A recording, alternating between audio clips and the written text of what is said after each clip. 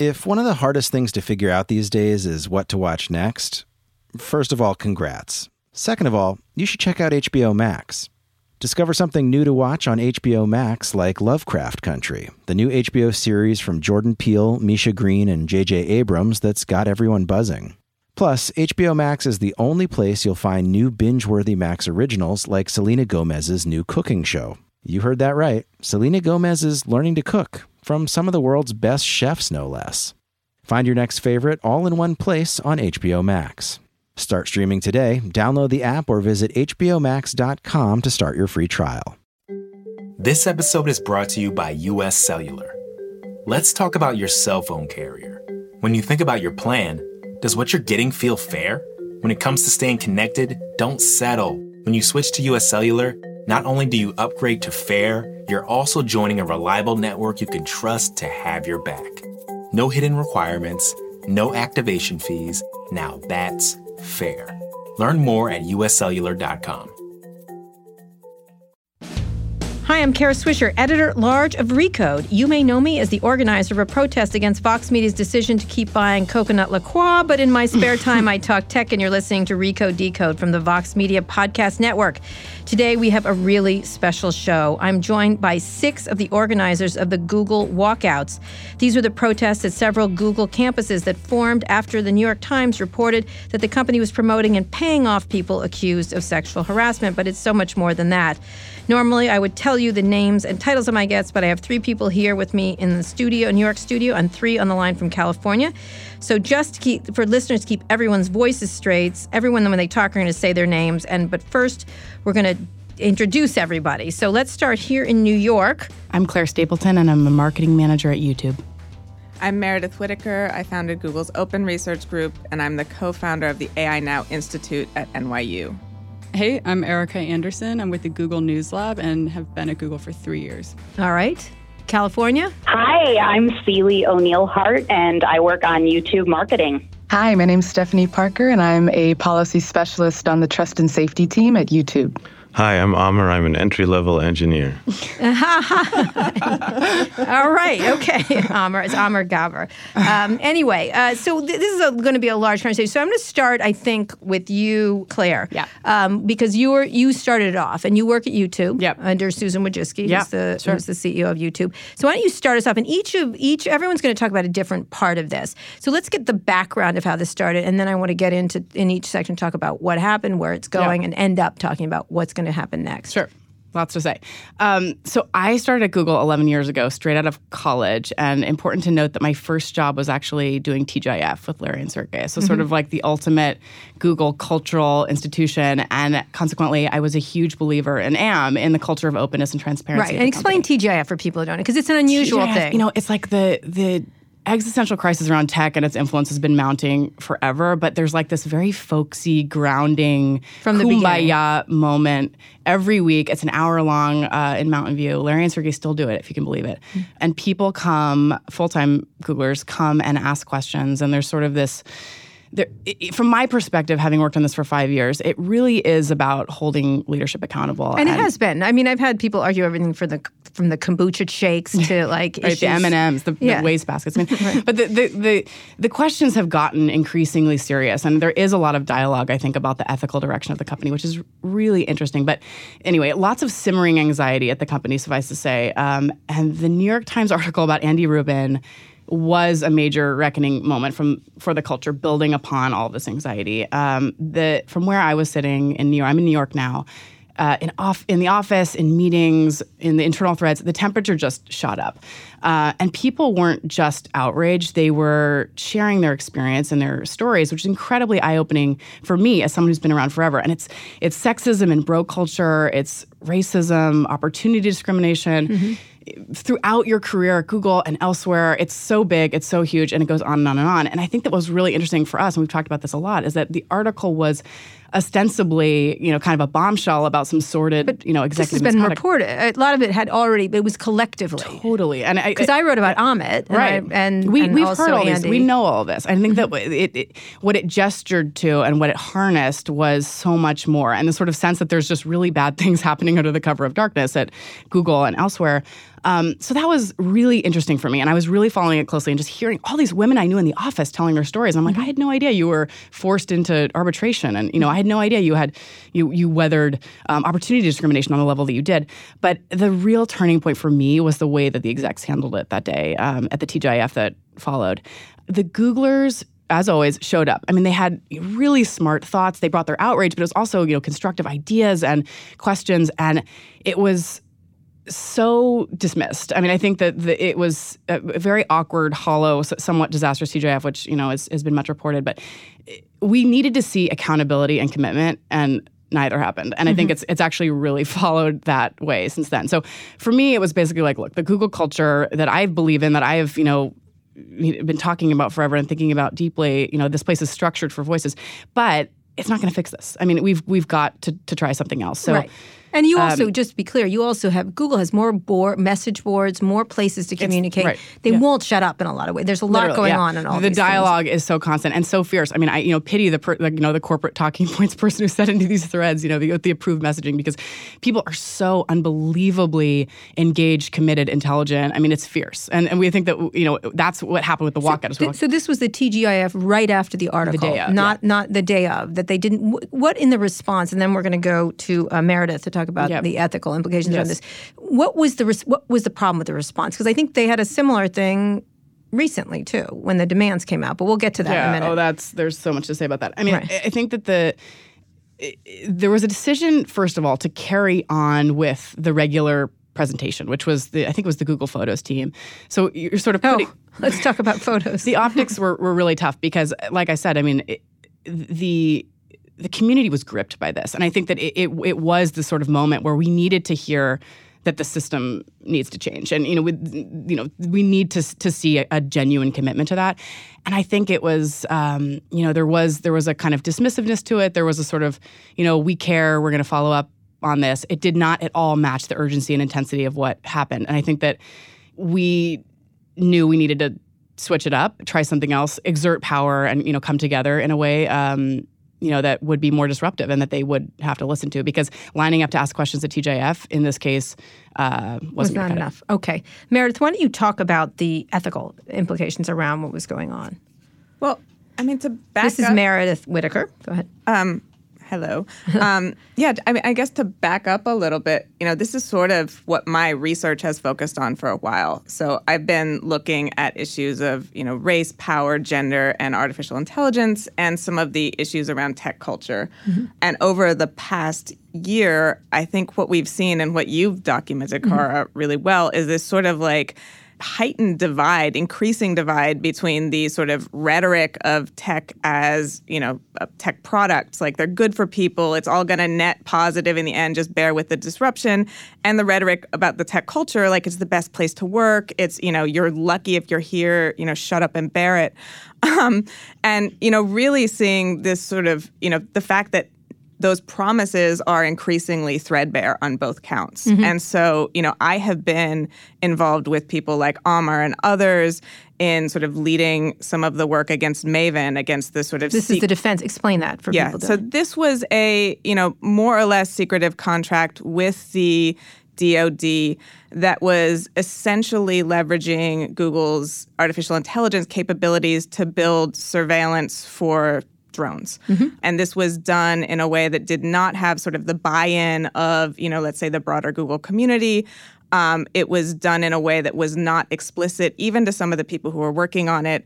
And it was done in a way that I think really exploded some of the comfortable mythologies around tech as sort of, a beneficent force in the world. Or benign. Benign, yeah. Mm-hmm. Either one, yeah. And I think this was a moment where the contradictions inherent in this culture, the sort of, late stage capitalism versus, this idealistic, utopian engineering rhetoric were in stark relief. And I think what we're seeing here is sort of the personal and the political meeting. And it was interesting. And it was one of the things that's about this is not just about sexual harassment, which has to be beyond it. There's issues around who you want to work for. There's the James Damore thing that happened. Mm-hmm. There was the China stuff.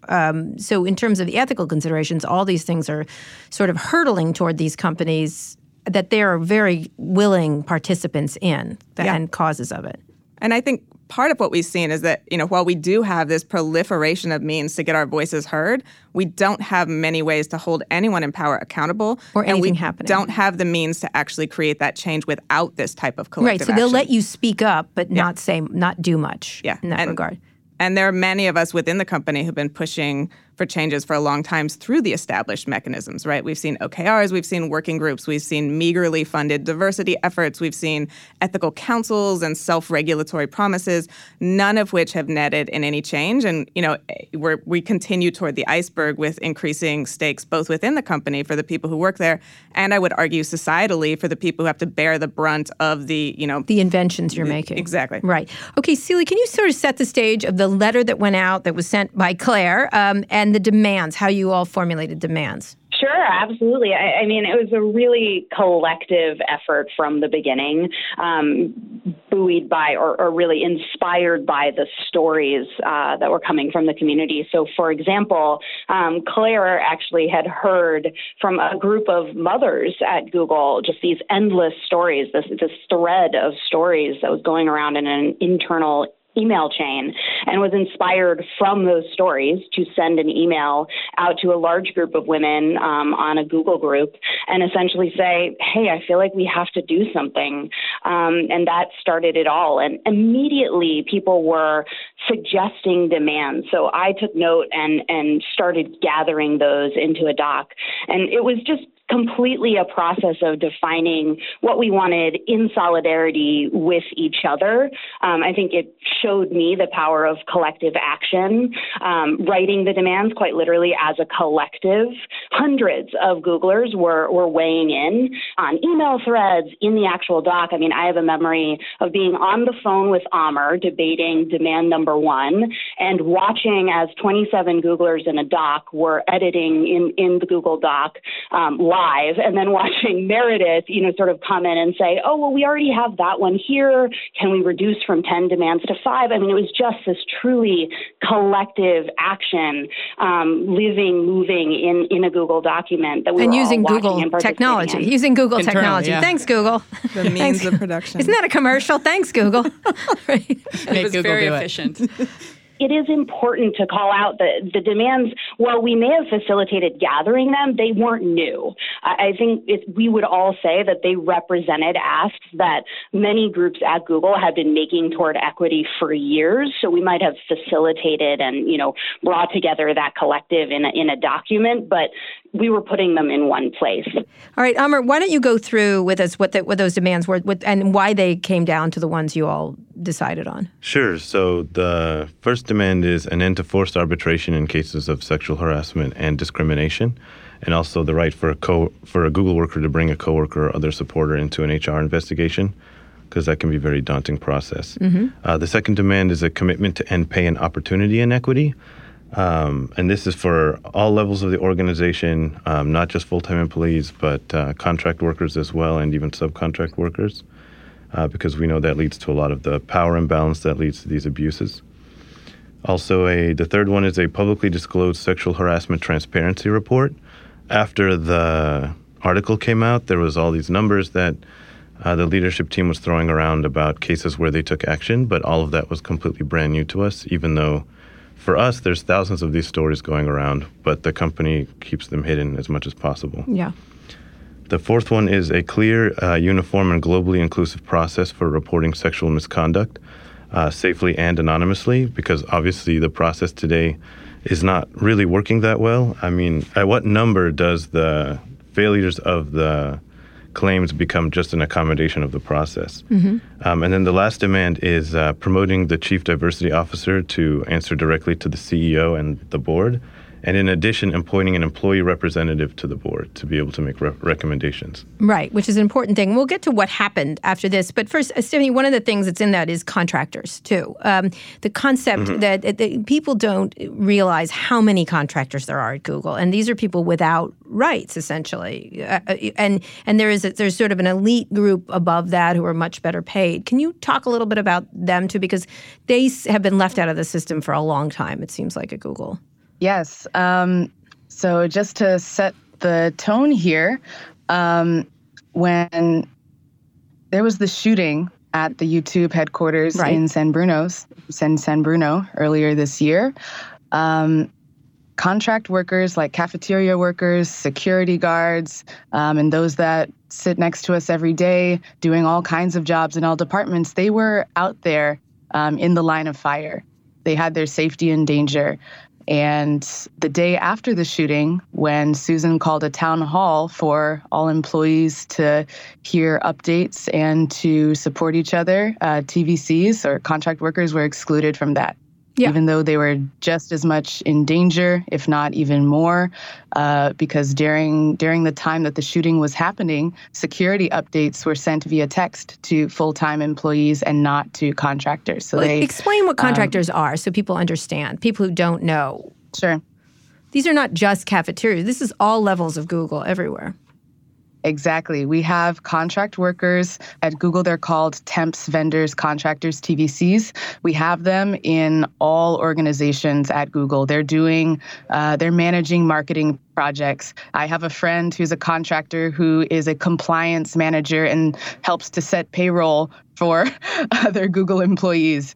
We have contractors that manage teams of upwards of 10, 20, even more other people, but continue to be just perennially left in this second-class state where they don't have healthcare benefits. They don't have, for the most part, what I hear is they don't have paid sick leave, and they definitely don't get access to the same well-being resources, counseling, professional development, any of that. And what we're seeing is that Google is deciding to lean in to changing more of their roles, more of the positions to be contracts, changing them. It's cheaper. That's what it comes down to. Right. It's in this gig economy. When we confront them about this, when we ask why is it this way that we have people who sit right next to us doing the same work but are not compensated fairly or even treated with respect, we hear that, well, there's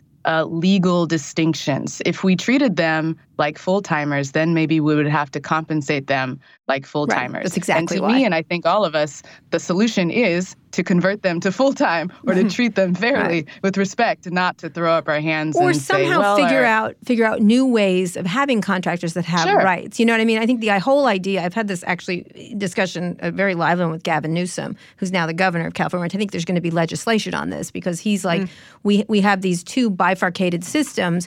There's got to be a new way of thinking about employees. But in this case, in this particular case, these rights, these people are under more risk because they work for other vendors that Google does not have control over. And it was interesting because I had a discussion with one of your bosses and I said, they're like, well, we don't have control over them. I'm like, aren't you Google? Aren't you the smartest people in the world? Didn't you put Quonset huts in your things for new offices? That was kind of an interesting idea. Can't you do something special here kind of thing? Which they can't, apparently. Well, I think that it's actually worth mentioning that other companies have moved Let me further. Introduce you. This is Erica Anderson. Yes. So go ahead, Erica. Well, I mean, in doing research and preparing these demands and just knowing, I think, what we know, I mean, Harvard is an example of an organization that has given, I think they created a parity policy for all their contractors. They get the same benefits, the same healthcare benefits. Rent the Runway, I think in May of this year, came out as CEO and she said, I don't want to have different classes of workers. I'm going to pay the people in the warehouse in Ohio the same benefits that our full-time employees get. So this is also a situation that's been so interesting for Google because actually Google doesn't lead in this space. And I think that's what makes the whole thing kind of interesting to me is that we talk about wanting to be the best workplace in the world, the most competitive, and offer the best benefits. But I think what we've seen here is that it's just not a place where Google is leading, and we wanted to bring that to the attention of everyone. Right, which they would prefer you not to.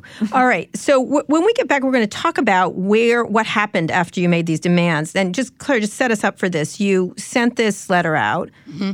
Yep. They had this crappy TGIF. Yes, that was Thursday. Friday, I set up a Google group and sent it around to some women at the company, and it clearly struck a chord. A couple hundred women and men. Immediately, we took women out of the name of the out of the branding because there were so many allies. There were so many issues people were bringing to the table about inequity, and Monday there were 1,000 people in the group, and we said, F it. Let's do it Thursday. Okay, then. All right, on F it, we're going to get back. When we come back, we're going to talk about more of what happened after we F'd it.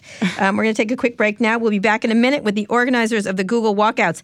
That is Eric Anderson, Claire Stapleton, Meredith Whittaker, Stephanie Parker, Celie O'Neill Hart, and Amar Gaber. We'll be back with more soon.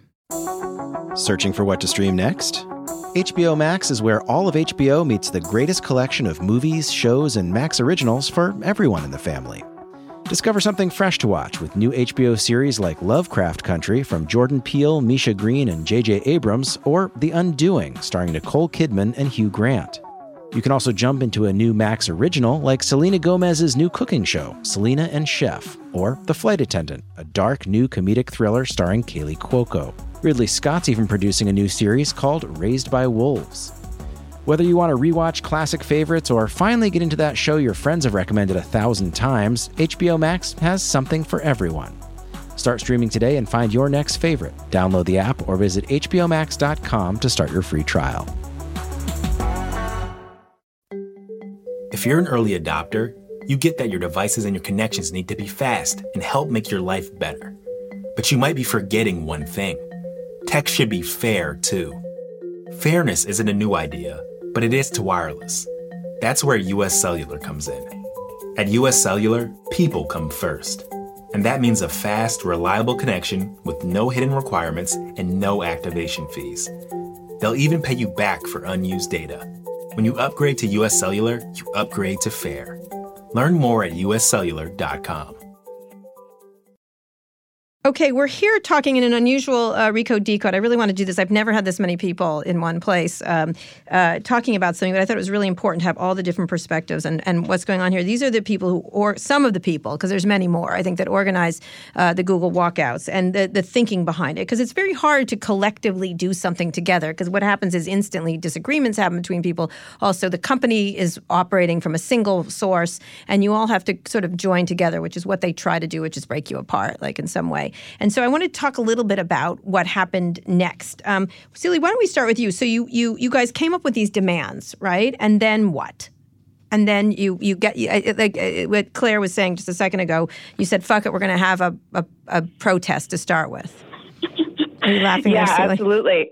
I am laughing.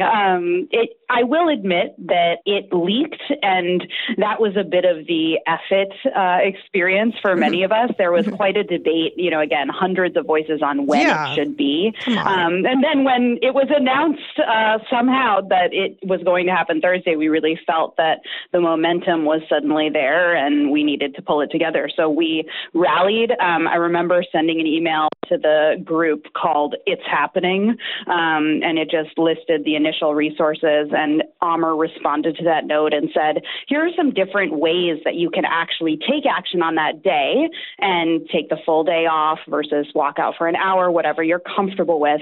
And planning was a really important part of that, because we had TVCs, contract workers, walking out alongside their full-time colleagues, and figuring out what was right for you on that day was a huge part of the planning process as well. So, Amar, why would you think walking out was the thing to do? Like, since you're saying here's the different things you could do, what was the concept behind it?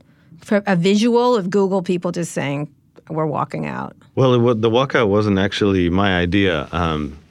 That was more the idea from Claire and the moms group. But when I heard walkout, I was like, okay, well, this is something that I'm a little bit familiar with, and I know that we're kind of in a new moment in tech, and I think just in general.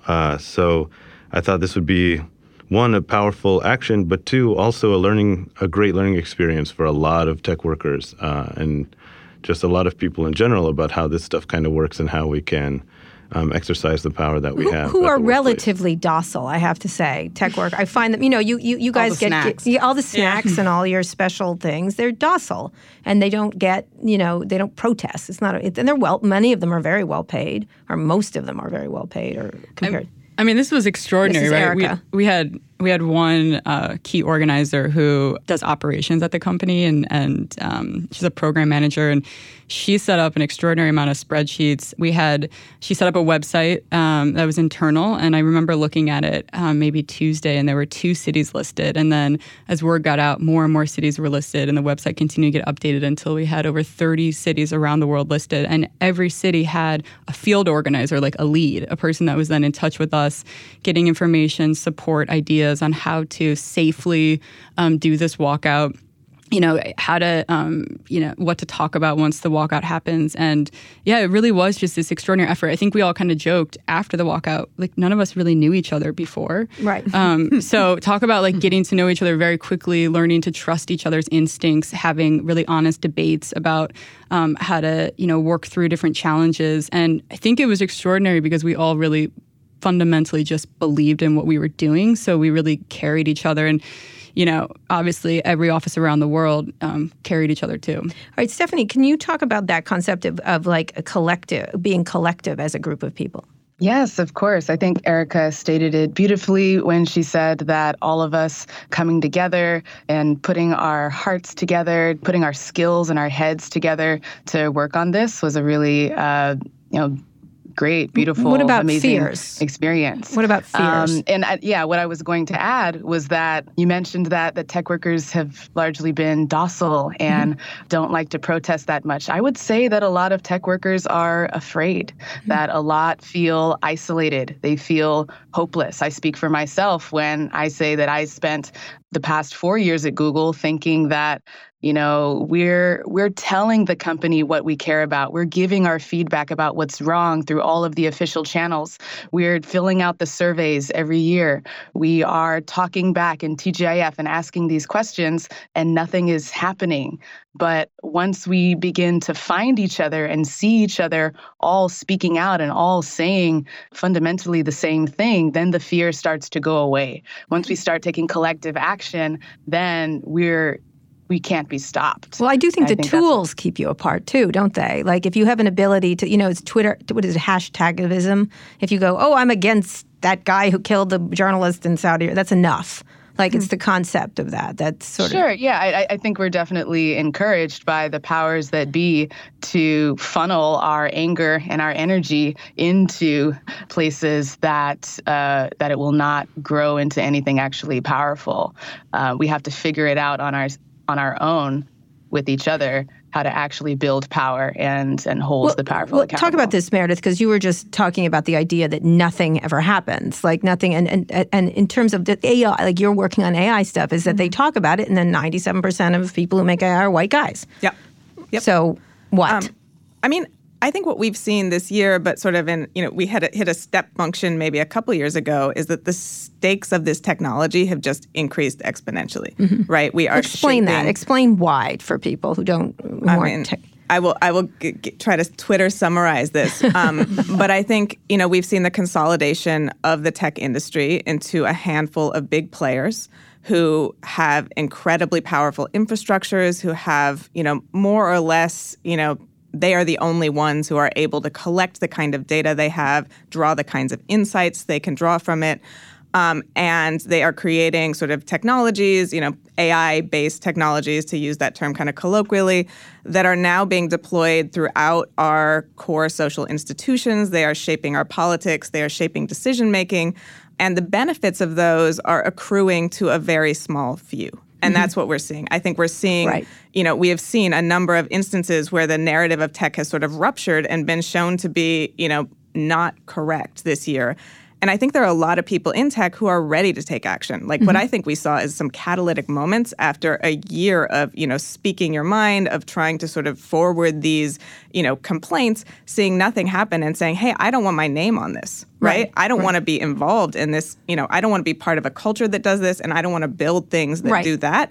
And, it's time for leadership, right? Well, in a lot of ways, the employees are the base. I mean, Trump always talks about their base. I mean, employees are the base for these people, and they can't mess around with them quite as because it's harder to hire people, right? This is a very competitive talent environment. Yeah. And I think, why do you think they're hiring so many contractors? That's right. Exactly. That's exactly. They're keeping in positions of lack of power. Oh, absolutely. Yeah. It's like, it's like textbook. It's as if the coal mines back in the 18 whatever. I mean, I know why they're doing it. It's just they're just a nicer version of that. I think that is. So Erica, talk about this. So you make these demands, you put them up, and you do the walkout. What do you expect will happen next? Wow. Well, so much happened when we did the walkout. I mean, it was, first of all, just got coverage across the world. Extraordinary. Yeah. It started in Asia with Singapore and Tokyo walking out. It was a rolling thunder around the world at 11 a.m. Did we call it rolling thunder? No, but now maybe I do. I mean, rolling thunder. It was truly extraordinary. By the time we woke up in New York City, there was already a massive press cycle around it. Of course, we actually set up a email alias for all press to reach out to us because we knew we wouldn't be able to handle the scope of what was coming in. So we basically took the day. We all, did the walkouts, and we did some press, very selectively, but we did talk to some places. And then we waited. We didn't necessarily just wait, but we knew, okay, well, now the ball is in the executive's court. So what are they going to do? And it took them exactly a week to come back. I think it was Wednesday, so 6 days after the walkout, we received an email that there would be a town hall, and we knew that would be kind of the answer in the response. I got that email too. You did. Lols. It leaked. They said it leaked. What a surprise. There's millions of you. Come on. Yeah. You're not as leaky as Yahoo and Facebook, but you're right up there, so don't worry about it. Yeah, so I think we were all excited. And, by the way, we had all been talking every night, having meetings. We're continuing to do work. Well, how do we catalyze, the group that's now in place, the thousands of employees.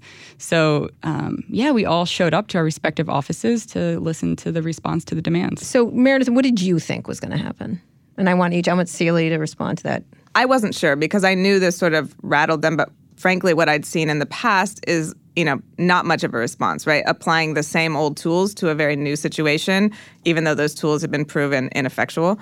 What I saw was them doing the minimum viable to try to tamp down the situation, both claiming credit for it. This is a great walkout, and this has been such a wake-up call, and we're, so happy to be kind of now leading the industry in this, which is I think Ruth said that recently, and also trying to minimize the concerns and, frankly, erasing a number of the core issues around racism, discrimination, and the abuse of power, while highlighting kind of, one type of behavior, that they which created. Is what about harassment. you, Claire? What did you think? I want each of you to respond. There were a couple of executives that when they spoke to their team, I thought, you get it. And I really hoped that would shine through. I thought we'd see some leadership. The town hall was really tough to watch. Well, let's get to the demands. I want to say, what did you expect from them? Did you expect them to just try to roll you? I thought they would do it. Maybe I'm an optimist. Everyone keeps saying I'm like the executive apologist here.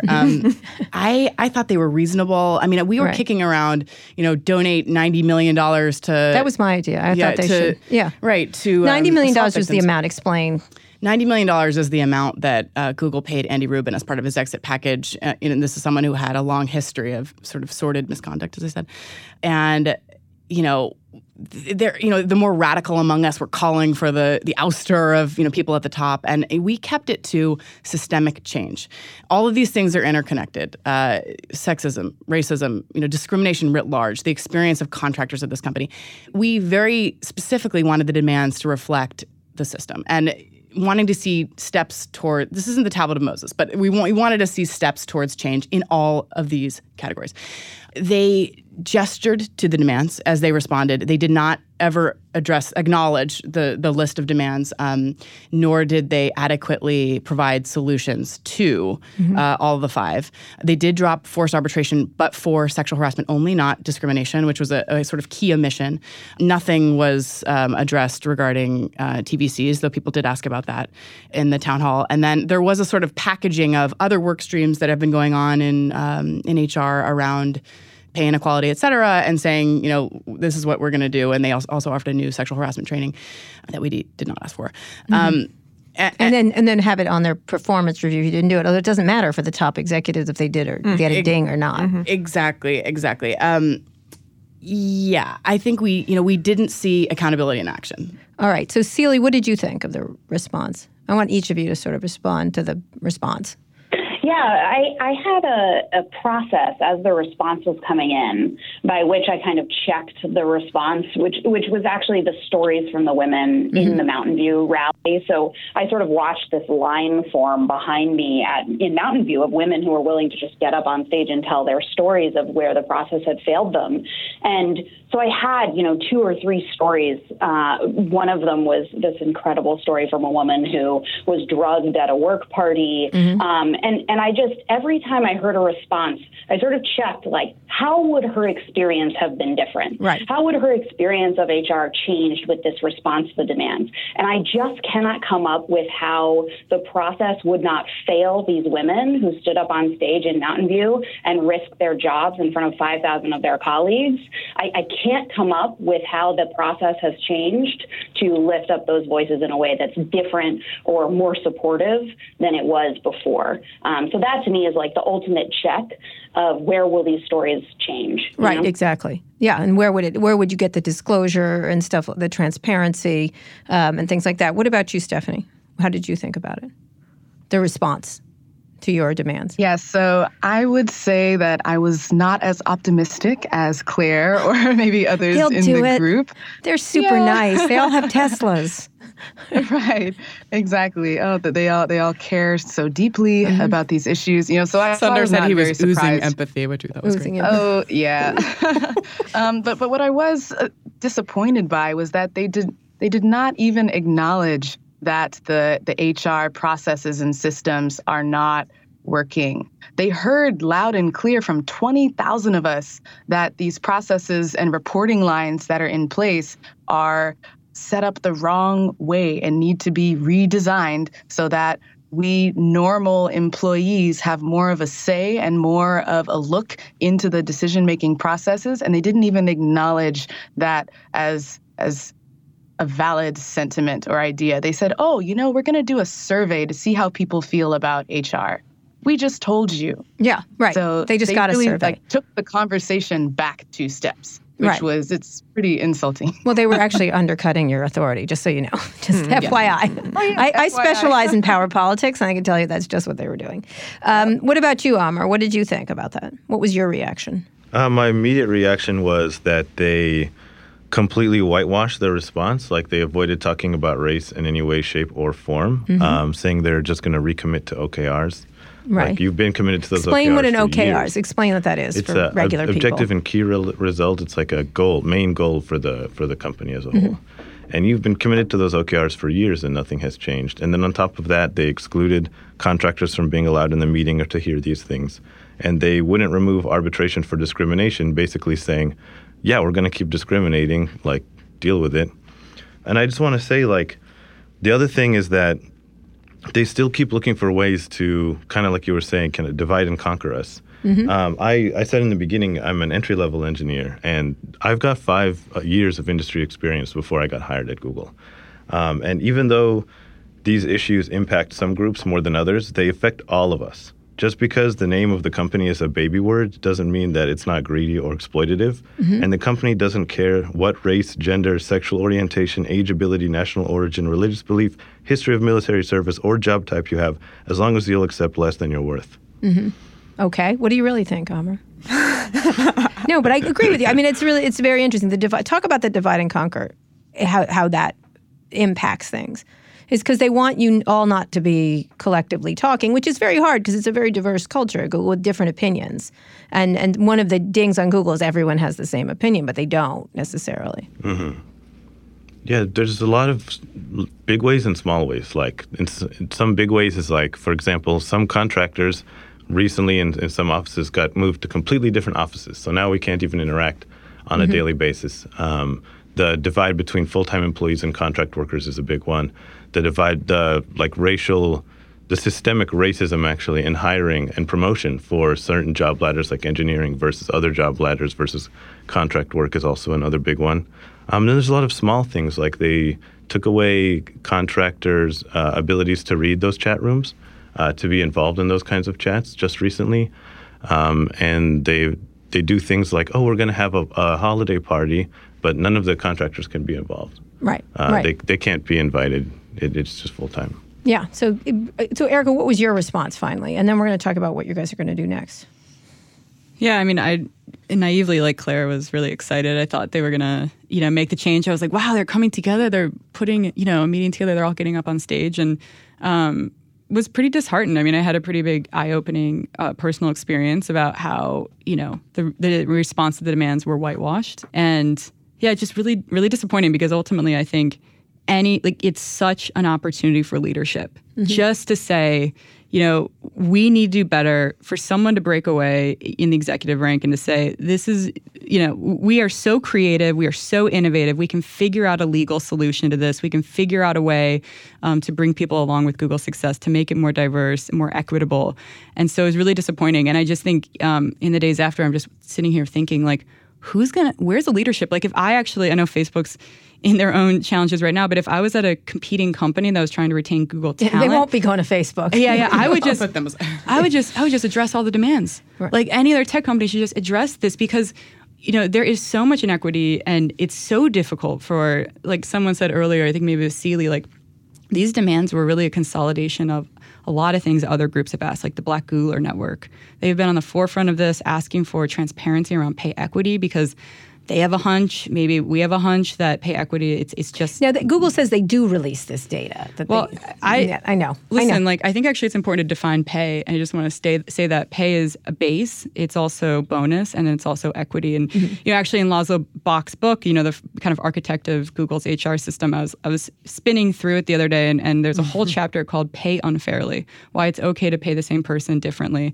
And, this is in the early days of Google, but it's worth kind of looking back at it. The system was set up to reward people who had high impact, which was probably technical people, and literally talks about paying people 300 to 500% more equity based on their perceived impact. And I just, if we have nothing to hide, let's share that data. Let's actually look at how that breaks down across gender and race. Yeah, and you also recall when Erica Baker did it, she got into trouble. Erica Baker put out the salary. She did a group thing. And just saw that spreadsheet the other day. I love it. Yeah, it's an amazing spreadsheet. Well, I also, we don't talk about it. Like in my department, we're discouraged to talk about leveling what we make. And I remember when I was at Twitter, I asked a guy, hey, what's the range that you make? And he told me, and it was way more than what I made. And I was like, what the heck, we're the same. So I had to go to HR, but they kind of discourage you from talking about this stuff, which there's power in talking about it and finding out, so that we can, I want to see at the decision-making table. Right. And that's why they discourage us from talking about it. Right. Laszlo famously said on stage. This is Laszlo Bock, who is the head of HR.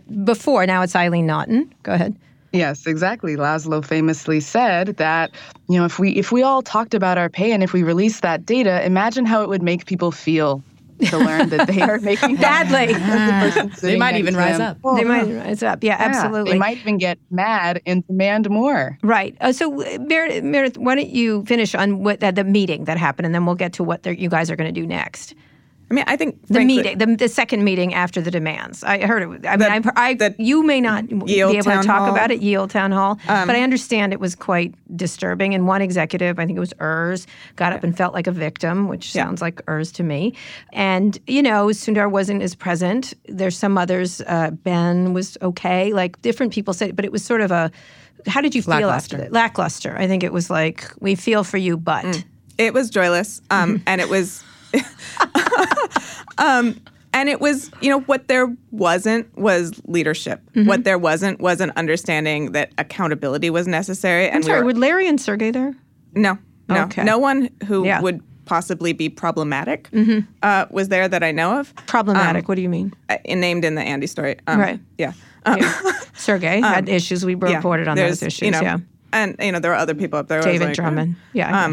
But, they were pulling from a toolbox that no longer works, right? There was excuses for their own sort of, they were making excuses that centered themselves as almost victims. There was defending a system that, is resoundingly broken, that you don't have 20,000 people in the streets, planned in 3 days if there isn't something deeply structurally wrong. And there didn't seem to be an acknowledgement of the gravity of the issue they're facing here and the gravity that this industry is facing and, sort of the issues that have now fallen at their doorstep, right? Right. We did not see leadership there. Right.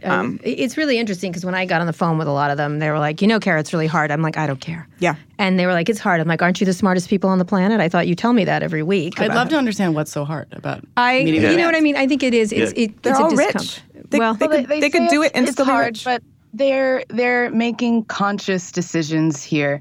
They often come back to us and say, we need more data. We need to really understand the problem. Mm-hmm. But they have more data than all of us and are making conscious decisions every day that impact and destroy the lives of people that work for this company. A highlight for me, leading the walkout at San Bruno Stephanie, headquarters by the way, was, hi, this is Stephanie. I read the scripted speech and then I threw the paper away and I just spoke what was on my mind. I asked the crowd, where do you think Google got that $90 million they used to pay out Andy Rubin? They got it from every time you worked late, every promotion you didn't get because they said there's not enough budget. You have to wait. It's from every contractor who came to work sick because they have no paid time off. Mm-hmm. These are conscious decisions that the company is making, and abusers are getting rich off of our hard work. It's just not fair, and they completely know what they're doing. All right, before we get to the next, how do you go ahead, Amar? Go ahead. Oh, I just wanted to add, in 3 days, we organized a walkout of 20,000 people across the entire planet. And in 3 days, they came up with a nifty slide deck and a policy that matches Uber's, the paragon of how we should deal with sexual harassment in the tech All right, industry. then. Okay, on that note, we're going to take a very short break. And we're going to go long, I think, here. We'll be back, because it's my podcast, and I do whatever the fuck I want. We'll be back after this with the organizers of the Google walkouts. That includes Erica Anderson, Claire Stapleton, Meredith Whittaker, Stephanie Parker, Cecelia O'Neill-Hart, and Amar Gaber. Support for this podcast comes from State Farm. With surprisingly great rates, State Farm is the real deal when it comes to home and car insurance. State Farm agents are in your neighborhood, ready to help personalize your insurance. And you can manage your coverage, pay your bill, or even file a claim right from your phone with the State Farm mobile app. Visit statefarm.com today to get a great rate without sacrificing great service. That's statefarm.com. When you want the real deal, like a good neighbor, State Farm is there. Okay, we're back now with the organizers of the Google walkouts who've gotten really feisty, which is fantastic as far as I'm concerned. But one of the things that people do when they look at you say, oh, you're all a bunch of Google people, you're all elite, you're all rich, you're all this. That's one of the tools against you. I don't care. Anyone who organizes is good as far as I'm concerned, and work is work. But it's one of the concepts of tech people shouldn't say things because they're so overprivileged anyway. Does anyone have please, anyone speak up on that? This is Claire. One of the 10 things we know to be true, Google credo manifesto thing was Google's not a conventional company. But I think that what we're talking about is it actually very much is. I mean, I think all these sort of systemic issues, the deep down in the bones, the discrimination and the inequity, Google's no different. The executive mismanagement, the abuse of power. I mean, all that stuff exists here just like anywhere else. We're reckoning with, Google exceptionalism and putting it aside because we really want to drive change forward. In an idealistic, let's think about the world and what's the change we want to see. Certainly, there's many aspects of this walkout which speak to the uniqueness of Google. I mean, we're using all the Google tools. The way we came together was such, type A overachiever, madness, collaboration, which is incredibly exciting and interesting. But I think that we're looking at the problems of this company and of the world around us, the kind of socio-political hellscape that we're all in with total clarity and purpose.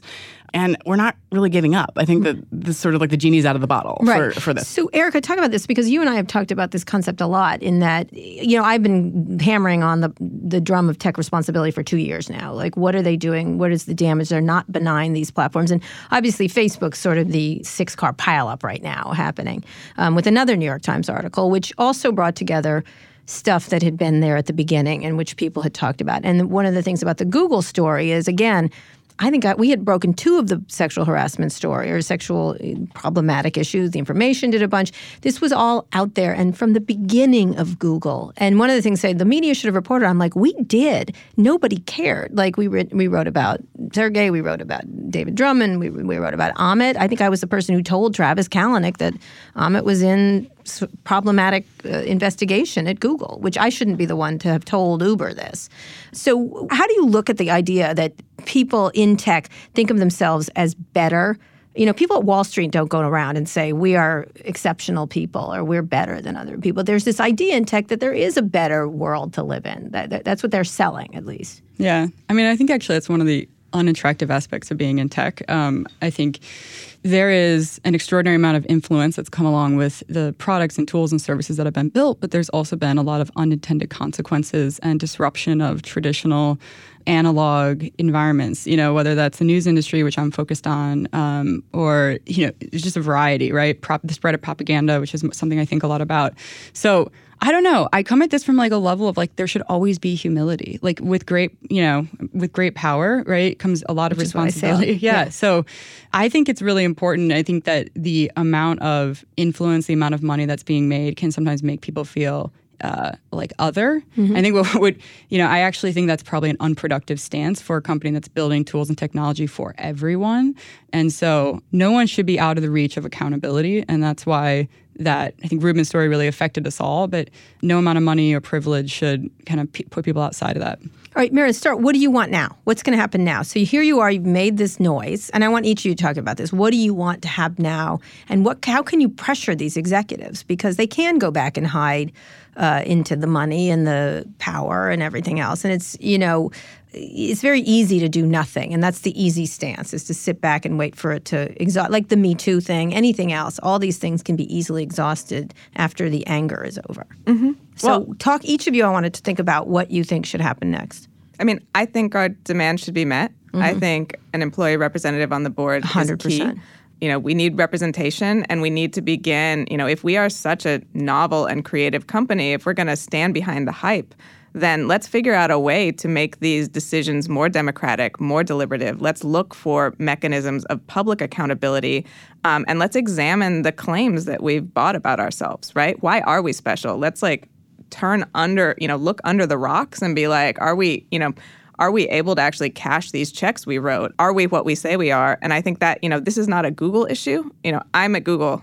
That's why I'm doing it at Google, right? Mm-hmm. But this is an issue, I think, for the tech industry overall, and for the way that businesses are run generally. If you're going to change the way business is done, if you claim to do that. Yeah. Right now, you're not special, just so you know. I never thought you were. We're not special. Yeah, there's big air quotes for the radio audience. Yeah. Yeah. Okay. But, I think we need accountability systems. And I think frankly, we need to begin connecting these cultures within these companies that use racism, discrimination, abuse of power, sexism to exclude many from power and sort of accrue resources to a very few. We need to start connecting those to some of the broader social issues that these companies are responsible for. Mm-hmm. And, actually, AI Now is publishing a report later this month that's going to look at those issues in connection to AI and begin to sort of try to tie out some of the bigger social issues. Because it does have implications in future technology. Absolutely. And especially these new technologies are so much more disturbing. Yeah. AI, robotics, automation, self-driving, all these things. The realities within these companies, the culture within the companies, the assumptions, the life experiences of the people in these companies are inscribed in these technologies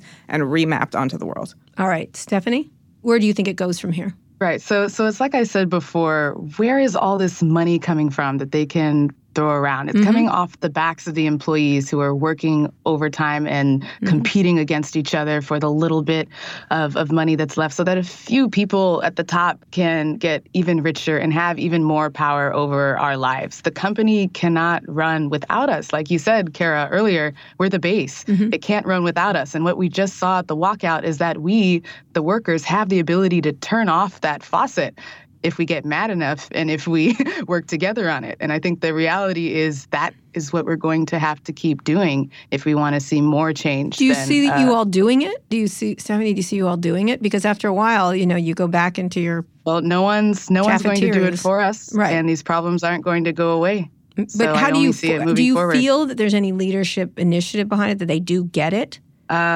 We hope Given their most recent response, we know that they are continuing to discuss and talk about this, but it's going to be us who needs to push the conversation forward every step of the way. All right, Amr? I would just echo what Stephanie said. I think we've seen, that's why it's super important that this isn't just about tech workers, actually. We didn't just walk out by ourselves. There were contractors that walked out with us, people of all different types that walked out.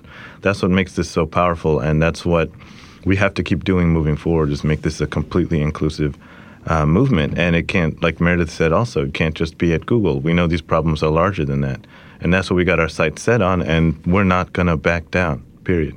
All right, Cecelia? Yeah, I mean, I go back to what I said earlier, where I check it against the stories, right? I think we need to not be afraid to say the real words. I want to hear our execs say the real words, like discrimination, which was erased from their response to the demands, like systemic racism. I want to hear those real words. And I think when we say an end to pay inequity, again, to echo Erica's point, it's not just about salaries, it's also about bonuses and stock benefits, but it's also about under-leveling. Yeah, talk about that. Say what that, explain what that is. Explain what that is really briefly. Absolutely. I mean, so at Google, we are all in these levels. The way they sort of make sense of hundreds of thousands of employees, or rather hundreds of thousands of contract workers and employees, is these leveling systems. And when I speak with Black women at Google, I hear story after story about under-leveling. I mean, a Black woman with a PhD who comes in at the same level as a brand new college grad white male, right? Or a fellow marketer and dear friend who has an MBA from an Ivy League and came in 2 levels below any other MBA I know of at Google, right? Like, these are real I can jump in and equity. offer an example. Hi, as a Black woman at Google came in with an undergraduate and master's degree from Stanford and 3 years of experience working in the tech industry, and they chose to put me into an entry-level 6-month contract position in recruiting.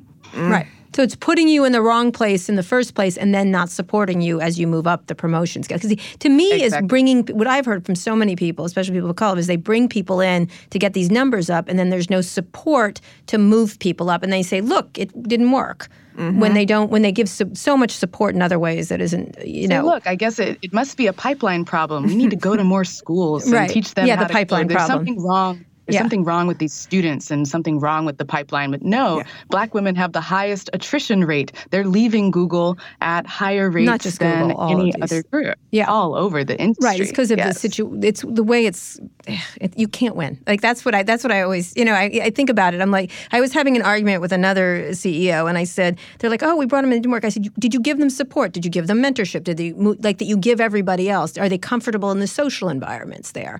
Like, are the parties that are being done that create these opportunities there for them, like the social parts. There's all these elements that don't, or else just change it and don't make it run like that. You can either do one or the other and change the thing, which I think is interesting. All right, Celia, so what of the demands, Celia, and then we're going to get to Erica and then finish up with Claire. What of the demands do you think are most important of those, the ones that they didn't answer? Yeah, I mean, for me, number 2, we've got to talk about number 2, ending pay inequity and what that means. Mm-hmm. To me, that's it. Money is everything. That's how they listen. I don't know. It just seems to me. Beyond even and title, same thing. You're talking about pay and title. Yep, level, yeah. Level. And what was the response? They were just saying, we're looking into it, right? Yeah, nothing. We're looking into it. We're studying. Actually, it was unacknowledged. Yeah. And I mean, I think that's why I said the thing about saying the words, right? I want to hear these execs. Another story, I was in a meeting with an exec last week, and a victim was asked to sort of retell her story to this exec, right? Mm-hmm. And we come out of the meeting, and I was like, oh, these are all the actions I want to see. I want to see action A, B, and C, and demand C, D, and Y. And the victim said, it's so funny, Celia. I just wanted her to say, I believe you. Mm-hmm. I believe you. Right. And lean toward believing women, lean toward, believing people of color at this company when they say that they are experiencing inequity. Let's lean toward believing those stories instead of believing this problem is going to fix itself through care and wanting it to. One of the other issues in that is it quickly moves to after they say they're sorry. Like I was just this week with the Facebook thing. They said they're sorry, and then the next minute they couldn't tolerate a bit of criticism. It's, you're after us. I'm like, yeah, I am after you. That's right. Like, don't like. It's a really interesting the inability to like take an I'm sorry beyond an I'm sorry and like really do something about it and not immediately feel victimized. Which is, to me, the people who hold all the power feeling victimized is an exhausting. Yeah, you know what I mean? Like, it's sort of like the person with a gun aimed at your head is like, look, I'm in real trouble right now. My hand hurts. My hand hurts. So, Erica, what about you? What of the Now, stop having a good time. This is a serious subject. Erica, what about you? And then we'll finish up with Claire. Go ahead. Yeah, I mean, +1 to Celia, the second demand on pay and equity is so important. And yeah, I just want the company to raise the bar and yeah, to come back and surprise us, like show us that you're really listening, that you're going to be creative and that you want to address these systematically. All right, let me just ask you, Claire. You've been around, how long have you been at Google? 11 and a half years. Okay, so you know, since I've been there longer than you, since I've been in the drain pipes of Google for longer than you. This, to me, comes from the very beginning of this company. This is a DNA of behavior, in terms of a lot of the top executives. And initially, it's a startup behavior that's not different than others. But it's also, as they become wealthier and as they become more insulated, they are surrounded with people licking them up and down all day and how smart they are. You know what I mean? Like, you know what I mean? Like, then they've changed in that way since I knew them when they were in the garage, for example. Sure. How do you change that? Is it new leadership at the company, or you just slap them silly until they get the point? And there are executives, let me just say, who are concerned but don't know quite what to do. And it's unusual to hear very powerful people saying, I don't know what to do. But what do you imagine is going to happen next? And what are you all going to do next as a group? We actually have an easy job, which I think is to continue driving this conversation forward and continuing to put pressure on them. And the reason why this is easy is because we didn't manufacture the outrage that got us to the walkout, to the 20,000 people walking out around the world. We harnessed it. Sure, we sent out some organizing details, but really this stuff is on the front burner for so many people at the company, which I think is incredibly powerful. And I mean, after being here 11 years, I completely agree with you that this is DNA stuff. However, the lights are on right now, which this is a huge moment for the culture. And, if I were an executive, if only, I think that what they have to do is embrace the tough critique that they've gotten and try to understand where we're coming from and make these changes and make them in collaboration with us, which has not happened. Or they can follow the path which they have been on up until now, take it personally, defend what they've done before, defend the executives that don't think that they should be blamed. And what is so amazing and so powerful is that's not working. It's going to be whack-a-mole until some real reckoning happens on that level. And we keep saying that, this is a marketing opportunity for some exec out there. Stand up. Be the voice, be the change. I mean, there are people who have the power to meet the demands, to make this right, and to push the culture forward in a way that will change history. Is there someone in mind? Do you have people in mind? I'd like to be surprised. Larry and Sergey, where are they? No, sorry, I'm going to give you that piece of information. One of them's in a hovercraft, and the other, I don't know what he's up to. He's wandering around on a 10-wheeled bicycle. Like, I think it's hard to stay in touch. I think it's real when you're really on that level and you've had the insane life story that they've had. They want to change the world. I think that they have to reckon with what's going on at Google. It is so profound. It's really, I think that there's a lot of execs out there who are, crossing their fingers and hoping this blows over. I'm telling you, it's not blowing over. I mean, this is going to keep rolling. They're rolling thunder. It'd be really interesting if the founders did it, though they were the ones that tolerated and created it. Both created and tolerated it, or tolerated it at the very least. And that's what I wonder. But they're also new agey. Where's their Reiki master guiding them here?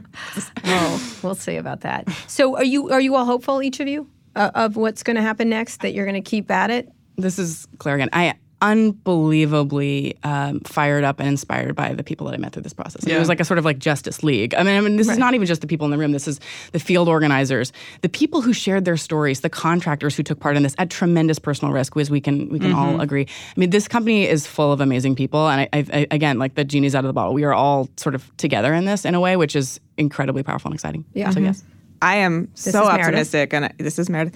Thank you. And I feel like one of the experiences I had is, what does it mean to find the power of our collective selves, right? If we use these tools, as I think Erica and Stephanie were saying, if we use the skills we have toward building a culture and a future we want, what happens, right? What happens if we're not waiting on the executives to like wake up, but if we just start taking it? Mm-hmm. And I really feel the possibility of, building this new source of power, figuring out what it means to, use these skills collectively toward a vision that we think is, healthier and better and safer for everyone.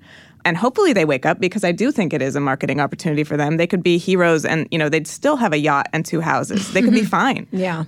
But it's 2 yachts and 3 houses, just so you know. I'm like always in the last century. All right, Erica, we're going to go through everyone really quickly. Yeah. Erica, quick. Yeah, well, I'm optimistic, but I have to say, like, I was having a bit of a few hard months at Google, and I was like, it was tough to like work on different projects, and then I met all of you, and like, it's just re-engaged. Like, Google has incredible people at the company, and so yes, they have assembled an amazing. Yeah, absolutely, but we found each other in a really unexpected way, and so it's been so inspiring, and I don't know, something I'm really excited about. Mm-hmm. Stephanie? Yeah, I want to say that I've worked on a few different teams at Google, all on meaningful, purpose-driven projects. I've worked on the news team. I've worked on policy most recently, but I've never felt as much purpose and meaning as when I've come together with these people here and working to bring, to challenge Google to be a better place for. It has never felt so right to be here and doing this. I hope we keep going. Amr? I want to say thank you to all of the people, all of my coworkers at Google that stood up and made this happen all over the world. Thousands and thousands of people came together to make this happen. I want to say thank you to them. And I want to say what's amazing is that every day we walk in and work on the company's vision for the world. And that week we came together and worked on our vision for the world all together on something that really mattered. And so that is just incredibly inspiring. And I think we're just getting started. And I think that we've got a long way to go, but I'm hopeful about it. All right, Cecelia, finish it up. Yeah, I just echo what everyone has said. I've been so inspired by this group of brilliant humans, in this room and so far beyond. I mean, again, the local organizers, everything from blue ribbons in Mountain View to vests in, Germany. And it's just been amazing to see what everyone has done. We've called this the walkout for real change for a reason. Even if all of our optimism comes true and the best outcome and our demands are met, real change happens over time. And we're going to hold people accountable to that real change actually going down, and hold us accountable for demanding it also, because we've got to get the rest of the demands met.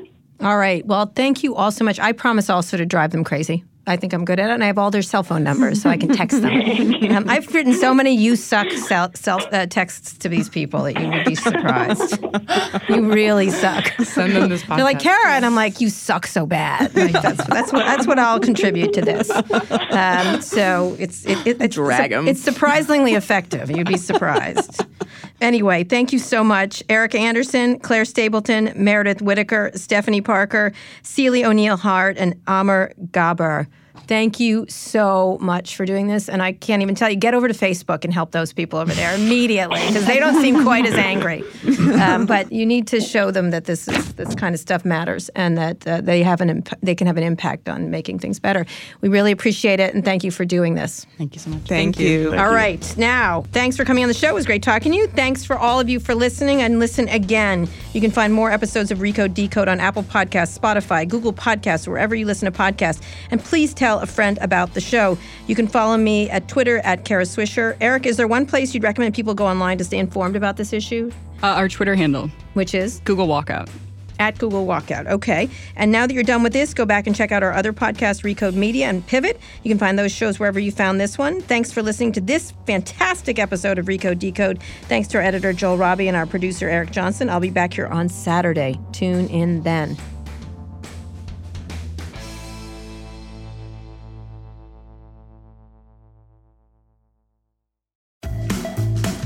HBO Max brings all of HBO to your fingertips, plus an epic list of new Max originals.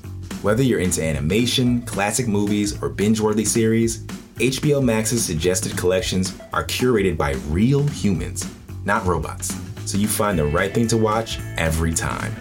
With thousands of options for you and the family to choose from, it's the streaming platform of your dreams. HBO Max, where HBO meets so much more. Start streaming now at hbomax.com.